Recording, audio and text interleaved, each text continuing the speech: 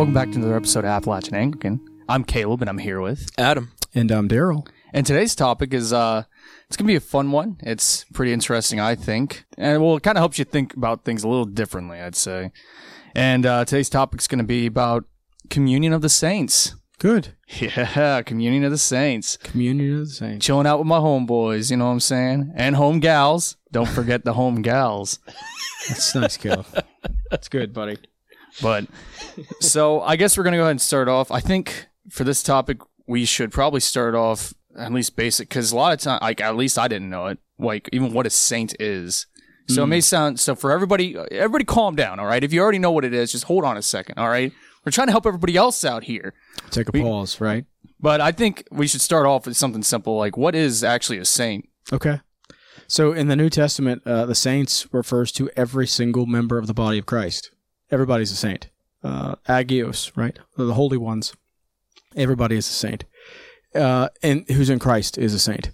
There's not a particular class of people amongst the body who are saints and who are not, biblically speaking. So everybody's a saint.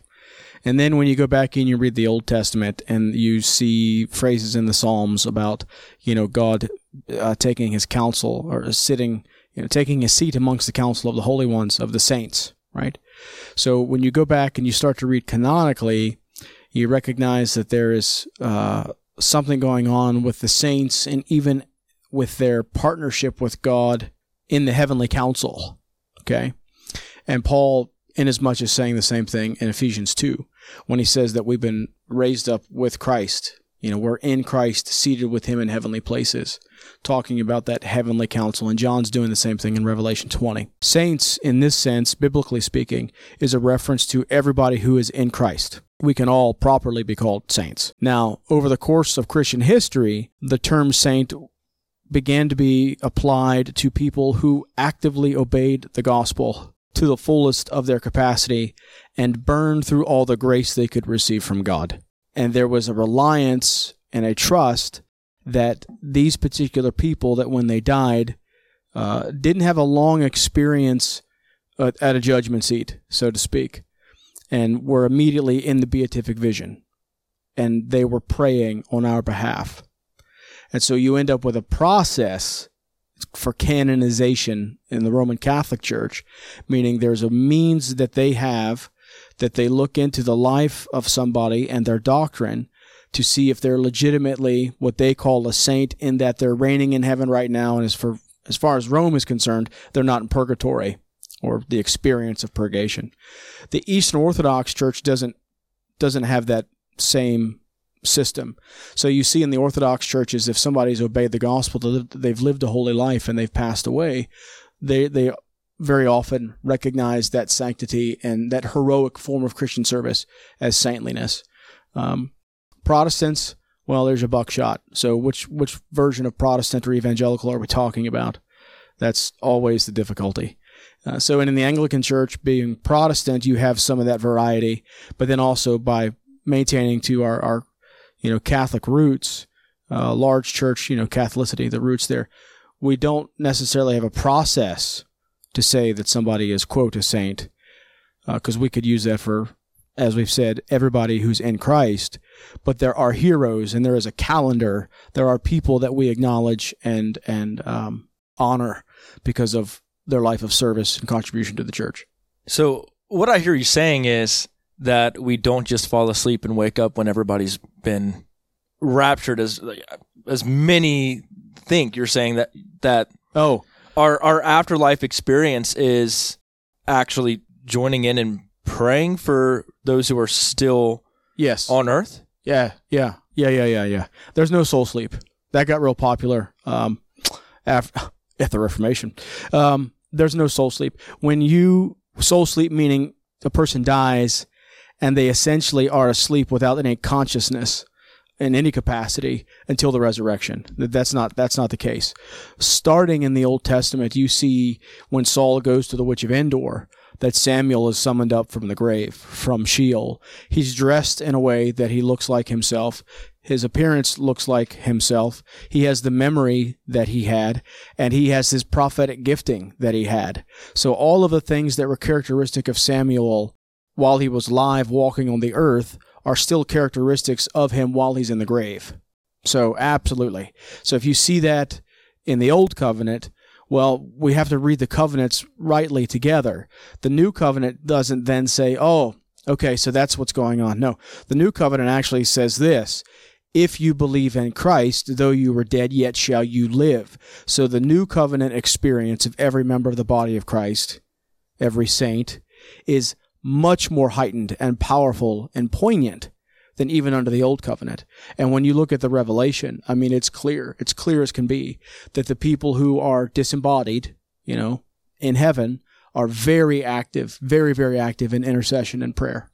So what you're saying is, our grandmothers, those people who were believers, very much so believers on earth, they're not just sitting there hanging out, having a giant party. They're actually interceding on our behalf. Yes. But Father Darrell, I thought heaven was just my best life experiences, just on repeat over and over again. The sad thing is, man, there's so much false discipleship that gets done by movies and TV. That's what people think. You're not sitting on a cloud, eating cream cheese and strumming a harp. That's not what's going on.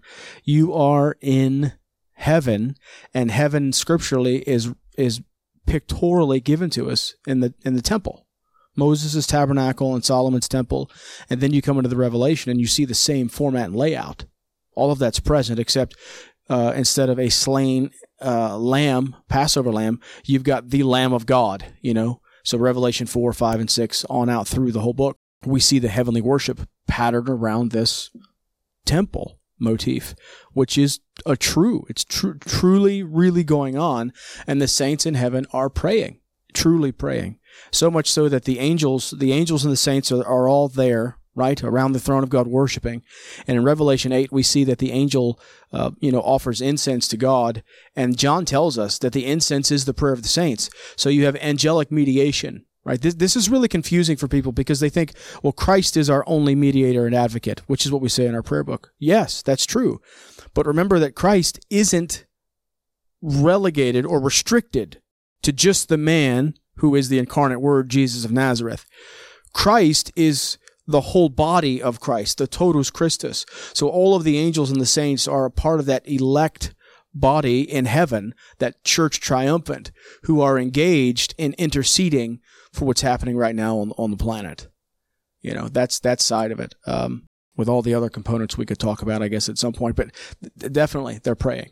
They're praying. And I think for me, the biggest change in the way I thought was actually the first time I experienced Eucharist with our prayer book and within the liturgy.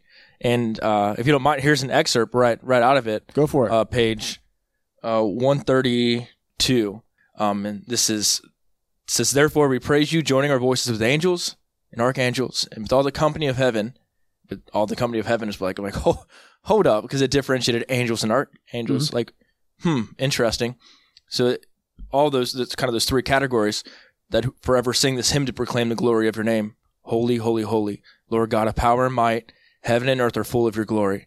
Hosanna in the highest. Blessed is he who comes in the name of the Lord. Hosanna in the highest. Mm-hmm. Yeah. That right there, because in my mind, I don't know why, but what was happening in heaven, like that, whenever I would hear that many popular songs have that, holy, holy, holy. And I was thinking, oh, that's angels. But I remember reading that in our liturgy and that just popping in all the company of heaven. And that blew my mind. Why was I not being told this? Why was this not being emphasized? And literally, we read this every single time we partake in Eucharist. Yes, because the liturgy, as we've said in the past, the liturgy is not just something. It's not just ceremonies that we're observing. The liturgy is a great thanksgiving. The liturgy is the heavenly representation. The liturgy is the earthly representation of the heavenly reality in the same way that the temple was in the Old Covenant.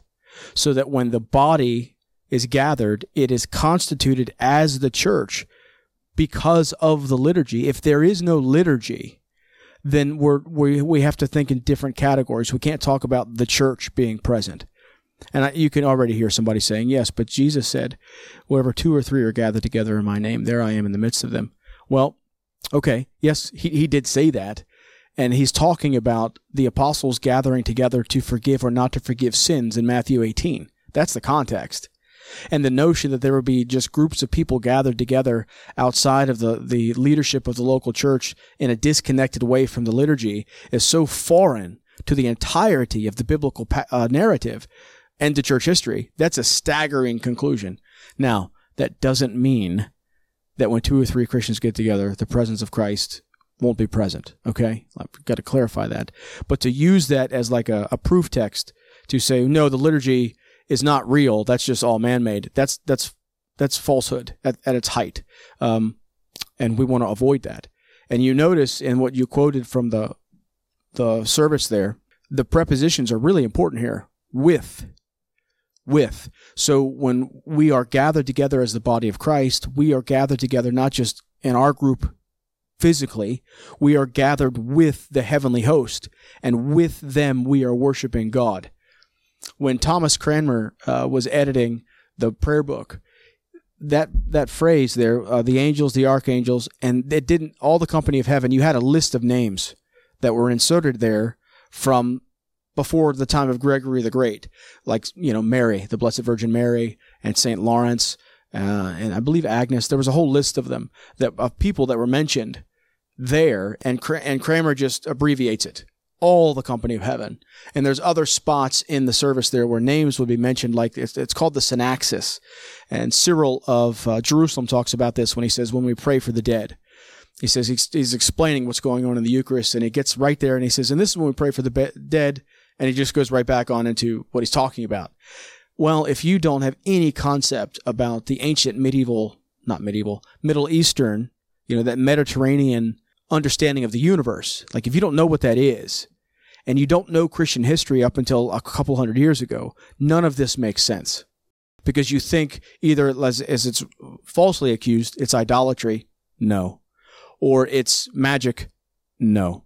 Or it's pagan, no. It's just that the majority of the world, throughout world history and today, is not a product of the Enlightenment, which we are, as Westerners in America, product of the Enlightenment.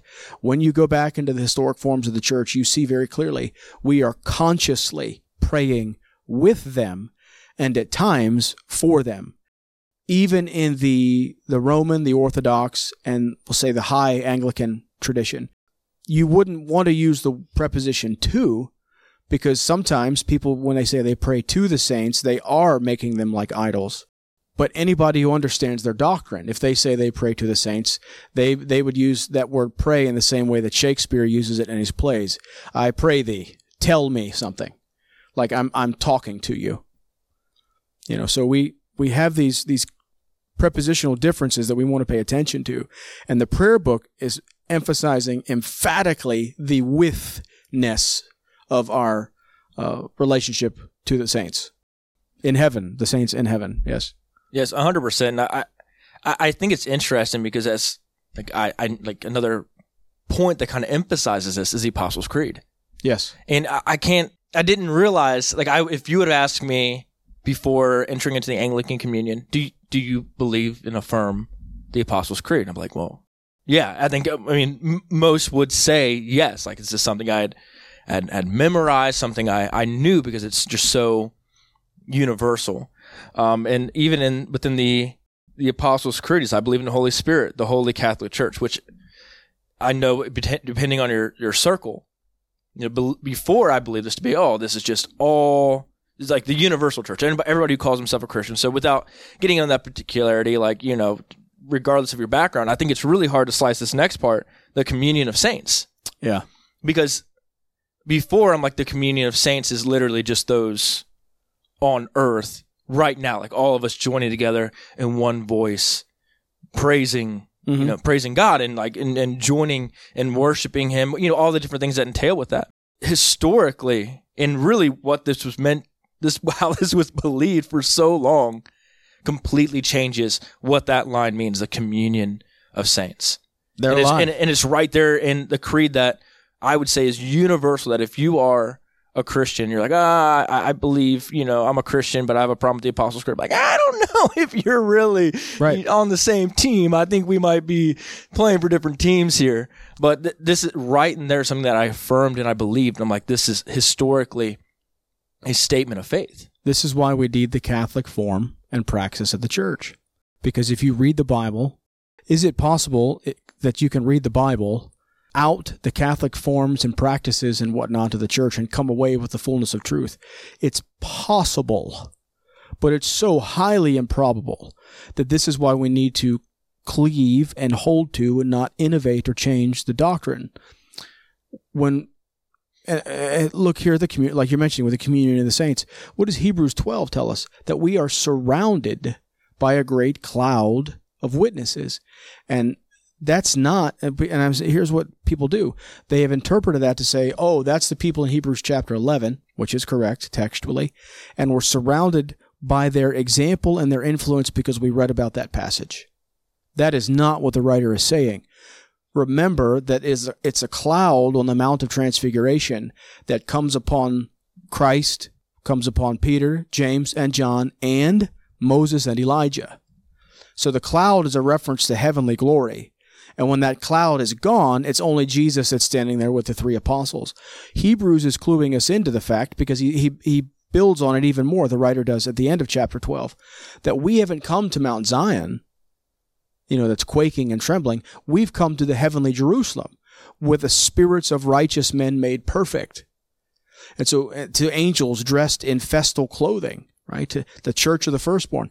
We are with them, and we are genuinely surrounded by heavenly glory in the liturgy and in the course of our lives. And throughout Christian history, just as in Scripture, you have mystics, you have visionaries, you have seers, you have prophets, people who have interaction with the saints. I mean, I think the Marian apparitions are probably the most well-known by a lot of people. But then you've got all the way back to Gregory Thaumaturgus, the wonder worker in the late 100s, early 200s, who was known to have had visions of Mary, the Blessed Virgin Mary, and the Apostle John, who helped him with language that gets worked into the Nicene Creed about the persons of the Trinity. I mean, the interaction and overlay is incredible between heaven and earth. And we are with them. Lift up your hearts. Well, we lift them up to the Lord. That's Colossians 3, where Paul says, set your mind on things above where Christ is, right?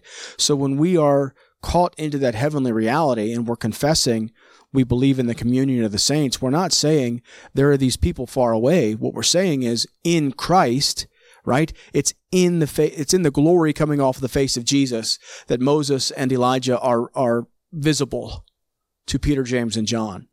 Right? And as when Jesus debates with the Sadducees, and he says that, the God of Abraham, Isaac, and Jacob, meaning not was the God of, but is the God of, which doesn't just mean that God is alive, but that Abraham, Isaac, and Jacob are still alive in the presence of God. And we see in the Gospels that we are alive in the presence of Christ. We're made alive in him. And so when we're receiving the Eucharist, we're genuinely feeding upon his flesh and his blood.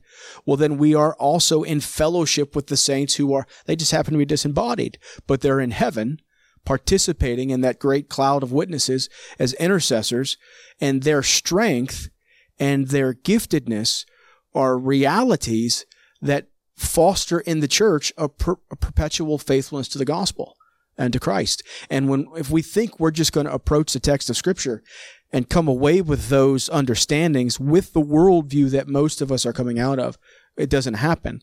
People find it radically disproportionate. It's like all of our Pentecostal friends who might be listening right now. I'm going to venture that most of them don't know that we'll call it the revival of speaking in tongues, right? That happens at Azusa Street.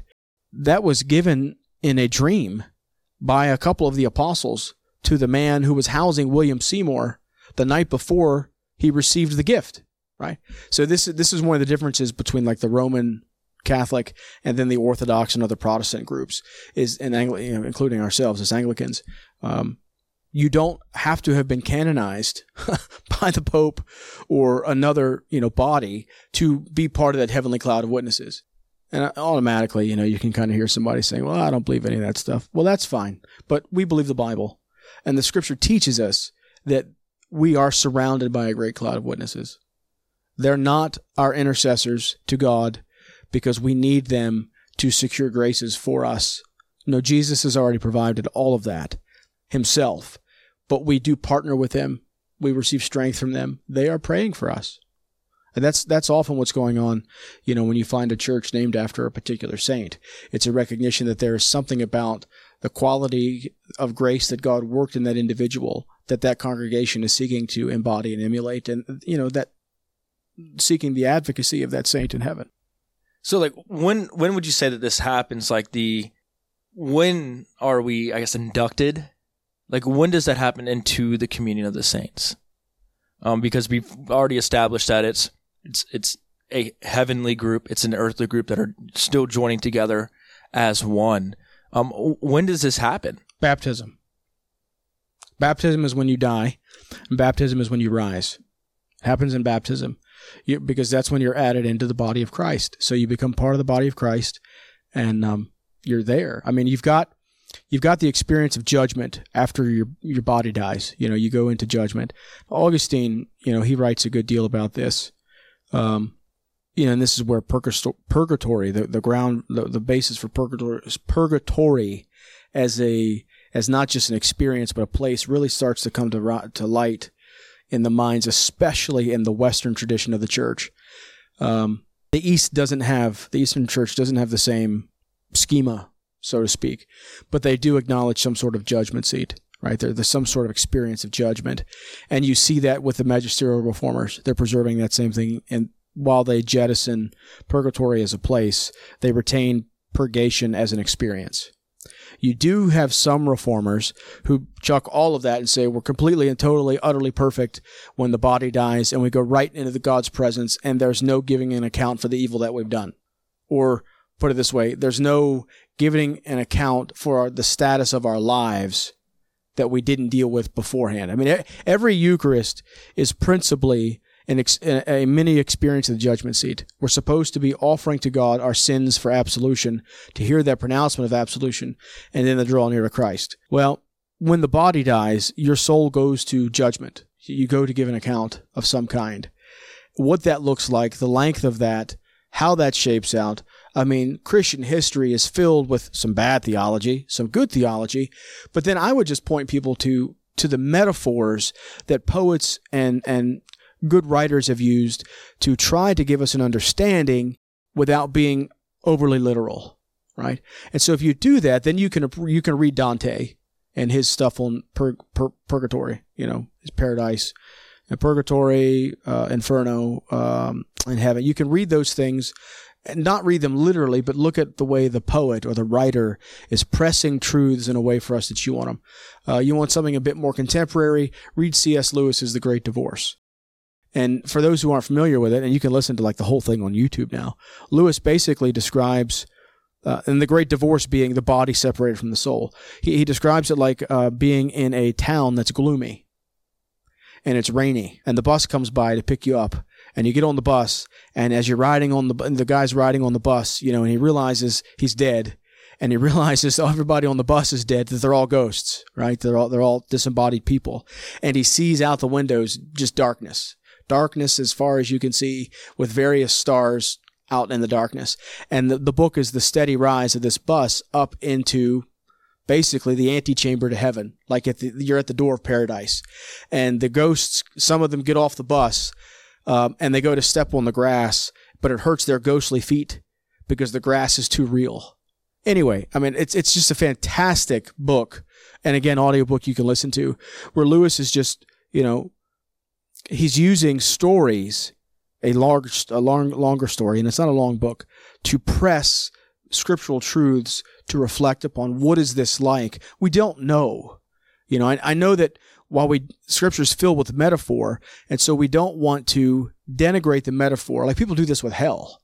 They'll talk about, hell is not real tangible fire, it's torment. But the problem is every time somebody says that, majority, they end up using a metaphor that doesn't convey torment to talk about hell.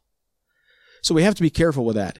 But there is an experience of judgment seat, and Paul uses the bema seat that was common for the Corinthians and the other parts of the Roman world. Like Pilate sits on a bema seat when he passes judgment on Jesus. So it's a metaphor of giving an account and of being brought to judgment, or in the Old Testament and in the Revelation, the books are opened. Well, I mean, we've come a long way from books. We have tape recorders and video screens and all kinds of stuff now. So there is an experience of judgment. And Scripture calls us to be cognizant of it, says it's terrifying, and says we're going to give an account for every deed done in the body. Another example, Caleb, since you're thinking about it, in Christian history, is A Christmas Carol from Charles Dickens. Right? I mean, if you read the book and look at some of the movies, not the Christmas Carol from Walt Disney, Scrooge opens the door and he sees all these ghosts floating around town, and they can't help the people who need help. And Jacob Marley shows up wrapped in chains. He's not able to give help for the time that he needed it. He's wrapped in chains for 7 years or something. All of that is fiction, but it's the writer trying to convey there is an experience after death that is scary. And I'm bring up Augustine again because Augustine says even the people who are having that experience, who are part of the body of Christ, have that guaranteed assurance that they will join the saints in light. They will be part of that, right? And I think as far as contours go, that's a good metric for us, with the recognition that throughout Christian history, the church has gotten too dogmatic about particulars, and I think we want to avoid that. And then it gets too cheap grace, that there is no giving an account, to recognize that there's some variety in that. Baptism is your entrance into the body of Christ. What your particular experience of judgment is like before you pass on to that, paradise of God and into the beatific vision. We don't have scriptural precedent for knowing what that is, but to say that if you're in paradise, you're in the presence of God. That's what Jesus tells the thief. Today you'll be with me in paradise. And in the Greek Old Testament, paradise was the Garden of Eden. So there's something that's going on where he's saying, you're going to be with me in this Edenic paradise. I'm going to give you life. But then when you read the end of the Revelation and God appears on his throne, heaven and earth flee. That beatific vision to behold God in his unmitigated glory is something that's reserved for the end. And from what we can tell, certain people are given access to that before others. And that's based upon the revelation, because you've got martyrs who are still martyrs. Like the recognition that they are martyrs and something about them is carried into eternity that they are martyrs. And in Revelation 6, when they're under the altar crying out for justice, the 144,000, how they follow the Lamb wherever he goes, right? Who we are now, just like with Samuel in the Old Testament, who we are now and how we live now is what we are on the other side.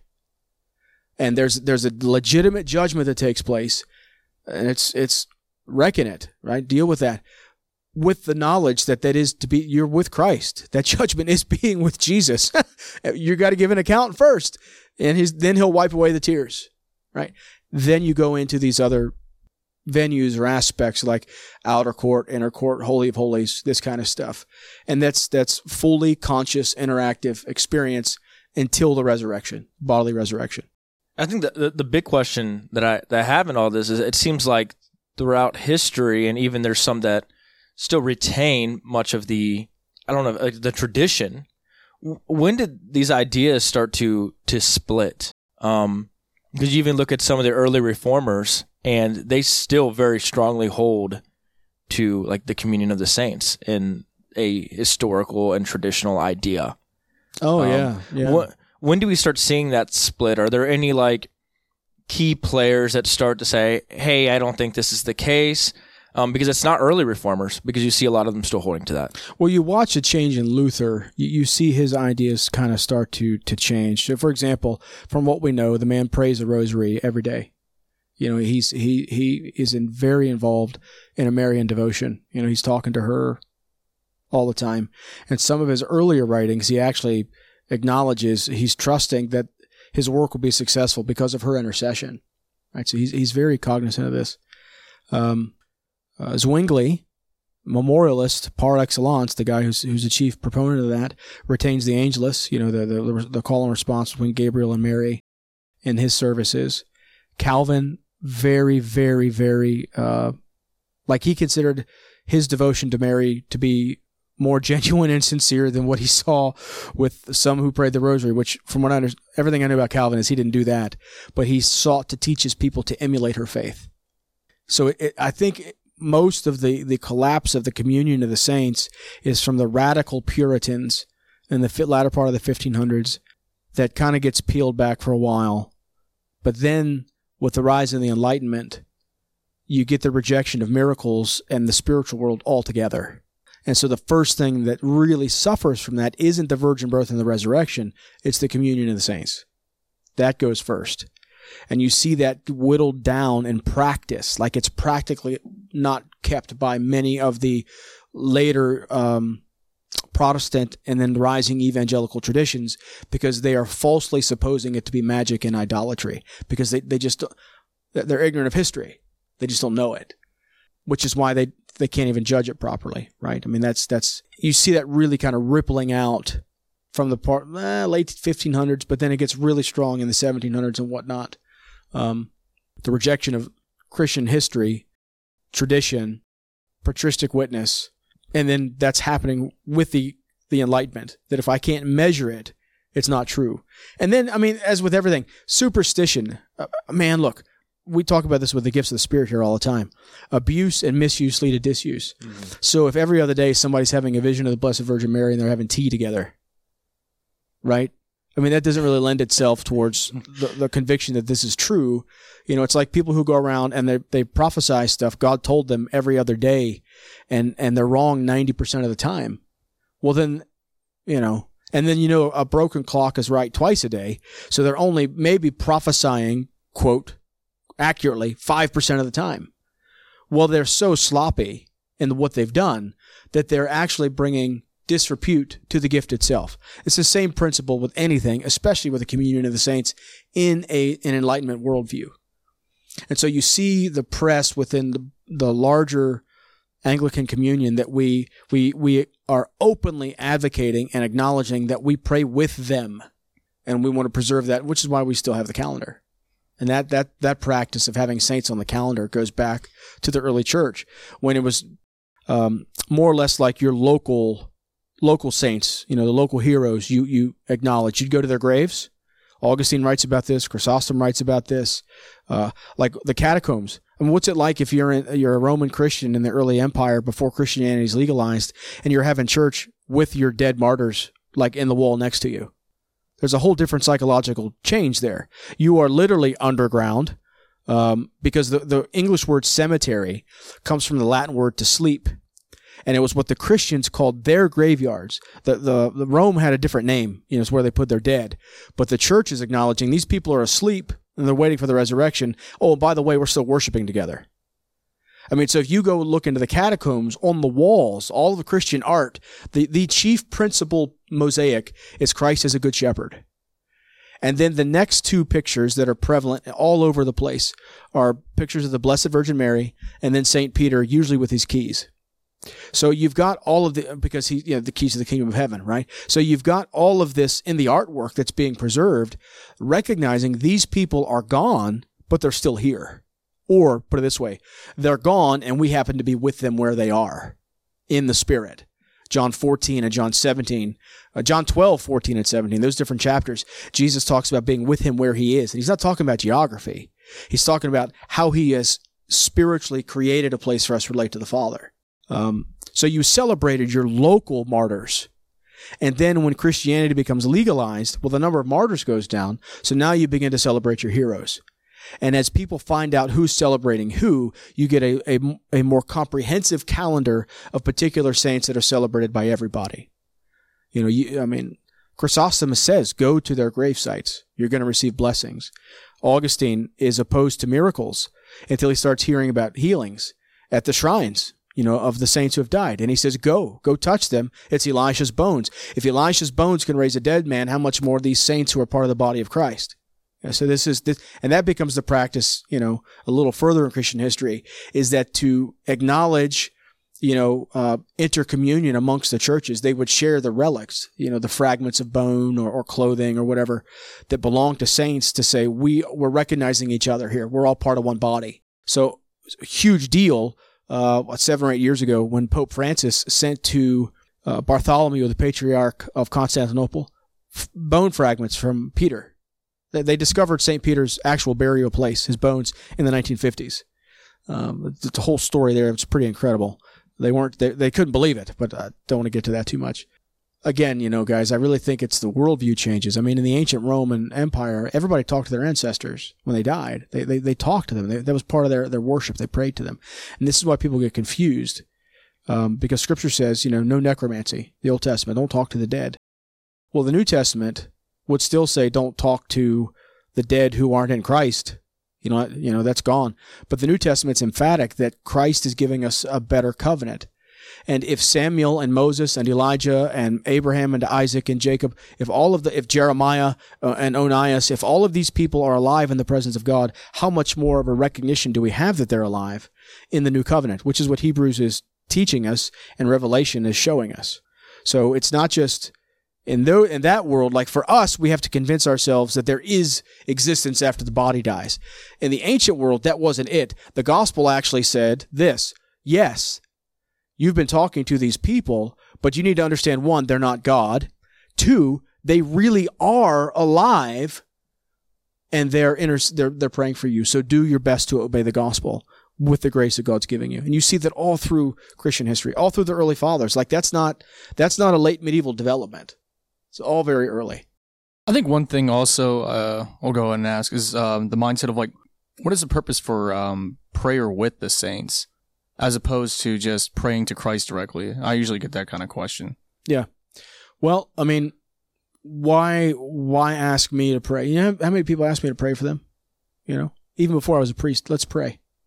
And so as far as the gospel is concerned, is there a difference between being in the body and out of it? Yes, there is a distinction. But the gospel is telling us that who we are and what we are is retained after death. We're all one in Christ. Having people pray with me, whether they're people sitting at the table or people in that great cloud, and that's all intercession I want. I want them all praying for me. And in larger Anglican practice, what you have is the advocacy of the saints. So by naming them, we are talking to God. Oh God, we give you thanks for the saint's name or whatever. Not or whatever. That sounds sacrilegious. It's the saint's name and what, something about them very often, and the petition that God would then take what he did in them and work it in us. So that's one of the Reformation distinctives that I think is a right thing to preserve, because we don't want to fall into some kind of false sense of idolatry or that kind of thing. But we're rightly acknowledging that we're praying with these people, and they've been praying for us. They really are. There's great solace in this. So it's not so much, why can't I just talk to Jesus? I mean, of course, talk to the Lord. But we have people praying for us here all the time. Like we do that. That's part of our practice. And throughout the course of the celebration of the Eucharist, I mean, we've got saints, their feast days. We name them like this. Just this past Sunday was the feast for Mary, St. Mary, the Theotokos. The calendar's full of other people that we're celebrating and honoring. And we name them, especially it's in some of the prayer books. There actually is a blank space for you to insert at the synaxis, that he may dwell in us and we in him. And in that last day, bring us with all your saints, including, and you put in that person's name, like we're acknowledging we're all praying together. We're all with one another as the body of Christ. So I don't think it's so much one or the other as much as it is we are consciously praying with them to one God. Okay. And that's only possible because of what Jesus did and how the Spirit constitutes a singular body. Yeah, and I think for me that was a very big perspective change, because like you had talked about, misuse and abuse lead to disuse, and that was where a lot of the misconceptions and the ideas that why I had objections. Once those were, once those objections were answered and really correctly directed and kind of put in the right perspective, like a lot of this began to make more sense. And a lot of it was that analogy you would use. I can't tell you, I think, yesterday obviously was, not yesterday, but Sunday we were in service. Even like this weekend, we were at the church, and a big thing is, I'll get your intercessors to help you with this. Like if you're dealing with this, get intercessors, and even, the prayer to the people. Right. We're joining our voices together in prayer. Mm-hmm. And all of us together here, Lord in your mercy, hear our prayer. So if we're asking the people to join us in prayer, they're like to our left and to our right, and we really have the same obstacles in the way of truly petitioning and asking and even giving thanksgiving, why would you not ask those to join you in prayer that that's right. What they're there, like they're there and they're doing that already. Like it really clicked for me. That was like, to me, the big game changer when I began to have that perspective and to think like that. Yeah. I think one of the nuances, I don't want to say it's different, but one of the nuances is that heavenly triumphant body is already in prayer. Like that's an eternal reality that they are in, right? And so for us, it's more or less our awareness that we're praying with them, right? And that we are the recipients of their prayer and of their legacy. I mean, we wouldn't be here if they hadn't been faithful in their generation. We wouldn't have the Bible. We wouldn't have the doctrines. We wouldn't have the creeds or the councils. None of that would exist if they hadn't already done the work. So we're already the recipients of that apostolic succession in a very real and tangible way. So that's the historical reality. And the gospel teaches us that God has been at work in history through the church. And it just so happens that there's this entire church militant or church victorious, triumphant, and we are caught into that cloud, as it were. And again, there are times, man, the Holy Spirit just peels back your vision and you perceive that they're with you. That's a huge, who doesn't want that benefit, right? I mean, that's some of this stuff is like, you're afraid of what? Like, I just, yeah. And even realizing that, for me personally, I come from multiple generations of Christians. I'm not the first, and I don't think I'll be the last, and I know that those people, when they were with us here on earth, they prayed for me. Yeah. And my brothers, my parents, and all those around me specifically. And there's been many situations that I've looked back and like, Lord, why me in this situation? Like, why have I been granted, blessing in this or wisdom or whatever like that advantage would be? And almost like, like why? And I think when you begin to work in the communion of the saints, it starts to make sense that you for example, my grandfather and my grandmother, very much so, people of prayer. They loved the Lord. That was in their daily routine, a lot of prayer there. And why would they not right? And I think they have a greater understanding of what to pray for. But absolutely, are they not praying for you now? Right? Exactly. I mean, that's the thing. Are they no longer lifting you to the Lord? And the teaching of Revelation says, no, they are very much so. You and everybody else. I mean, that these other venues. That's other venues. That's really going on.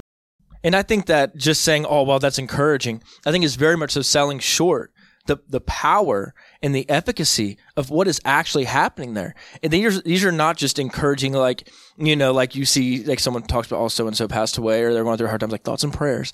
It's right. It's not just those feel-good thoughts. Like this is a real, tangible empowerment. I mean, really that's happening, is that they are literally petitioning on your behalf, and real tangible things are happening. That's right. They're really praying for us. One of the things I'd like to just lift to the Lord sometimes, based upon the pictures, in Revelation, I said, Lord, let that incense come rushing before your face and respond to us.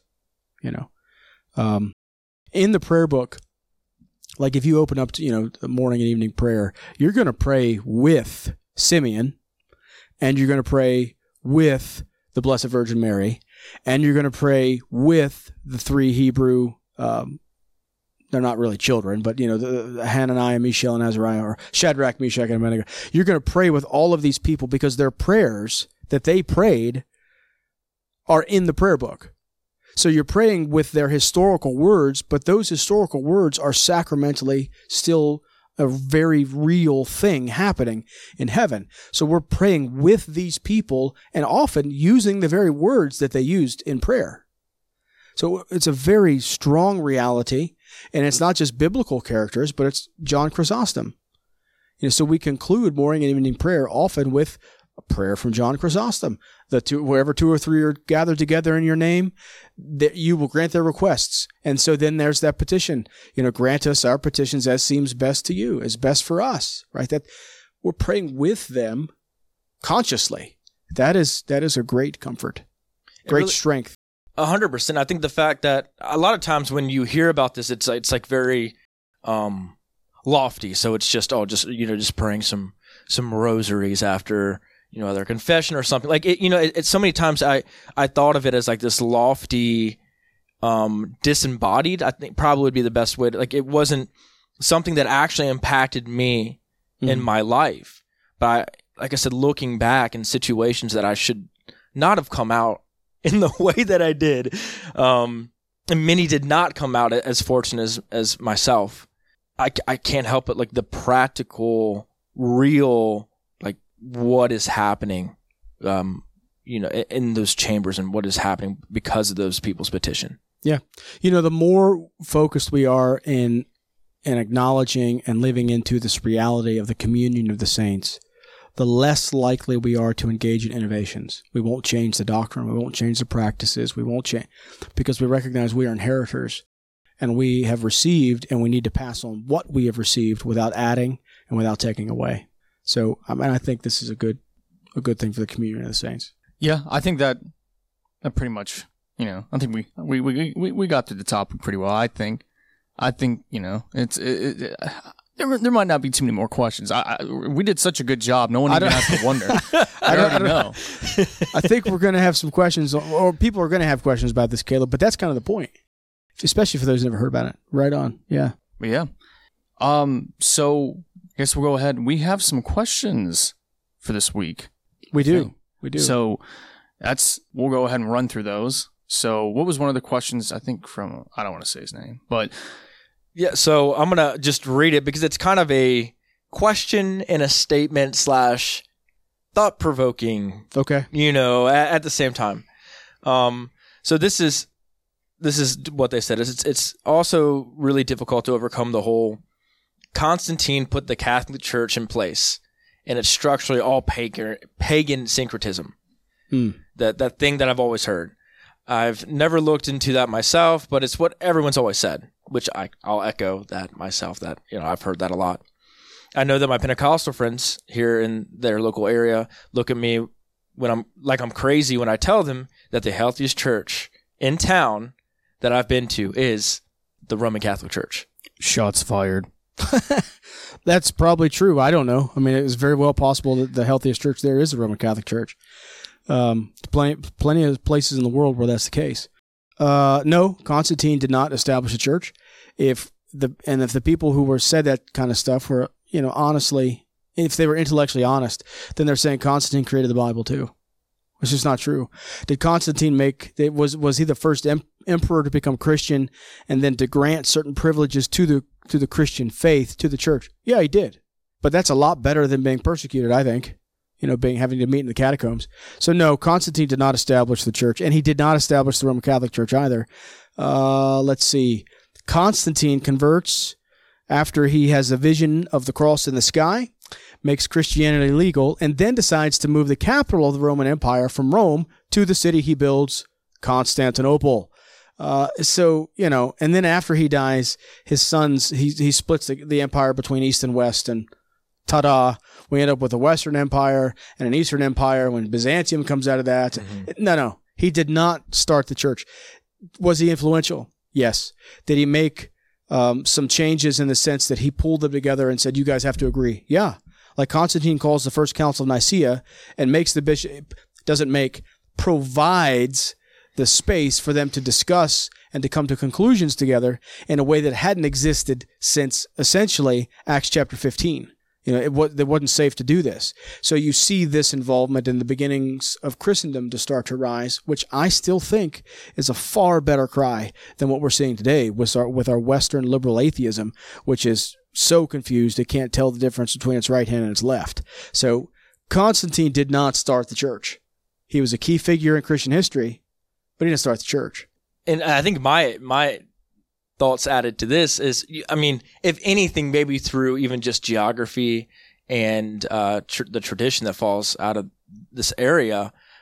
Maybe you could say that the Eastern Orthodox, I think more so than even like the Roman Catholic Church.